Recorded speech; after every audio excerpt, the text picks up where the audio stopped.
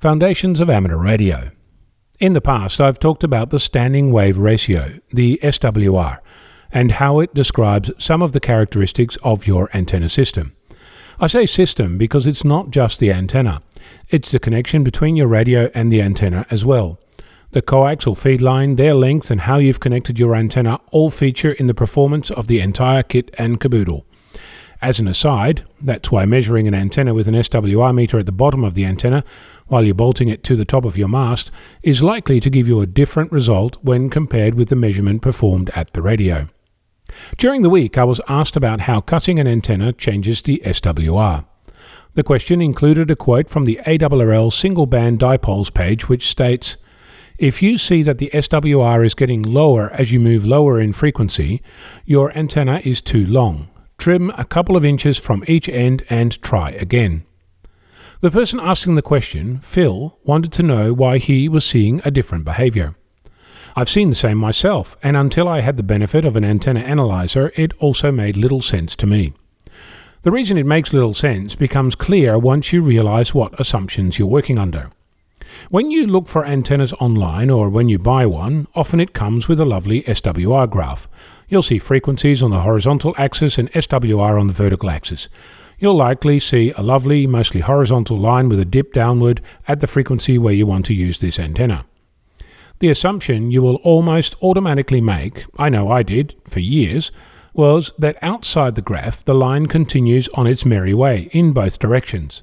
That means that you're assuming that the SWR comes down in one place and the rest of the time it's high. If wishing made it so.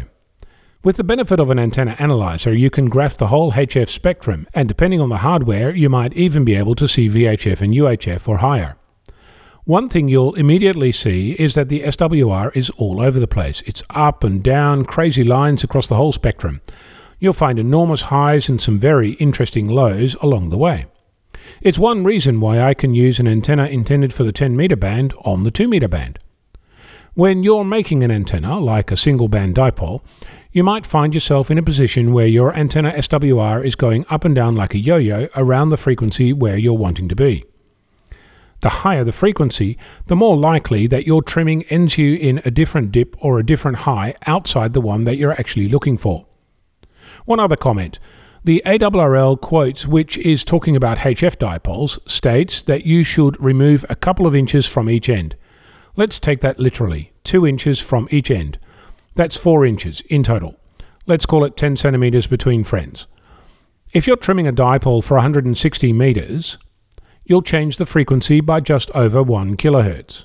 But if you're doing this on 6 meters, then the same trimming will change the frequency by nearly 1 megahertz. And if you use that HF recommendation for 2 meters, the change is almost 6 megahertz. So trimming a couple of inches, as the ARRL suggests, will work for some dipoles on some frequencies, but might get you completely crazy results for other frequencies. Now you know, the SWR isn't high across everything except where you care. It's all over the place, and sometimes that helps, and sometimes it doesn't. I'm Onno, Victor Kilo 6, Foxtrot Lima Alpha Bravo.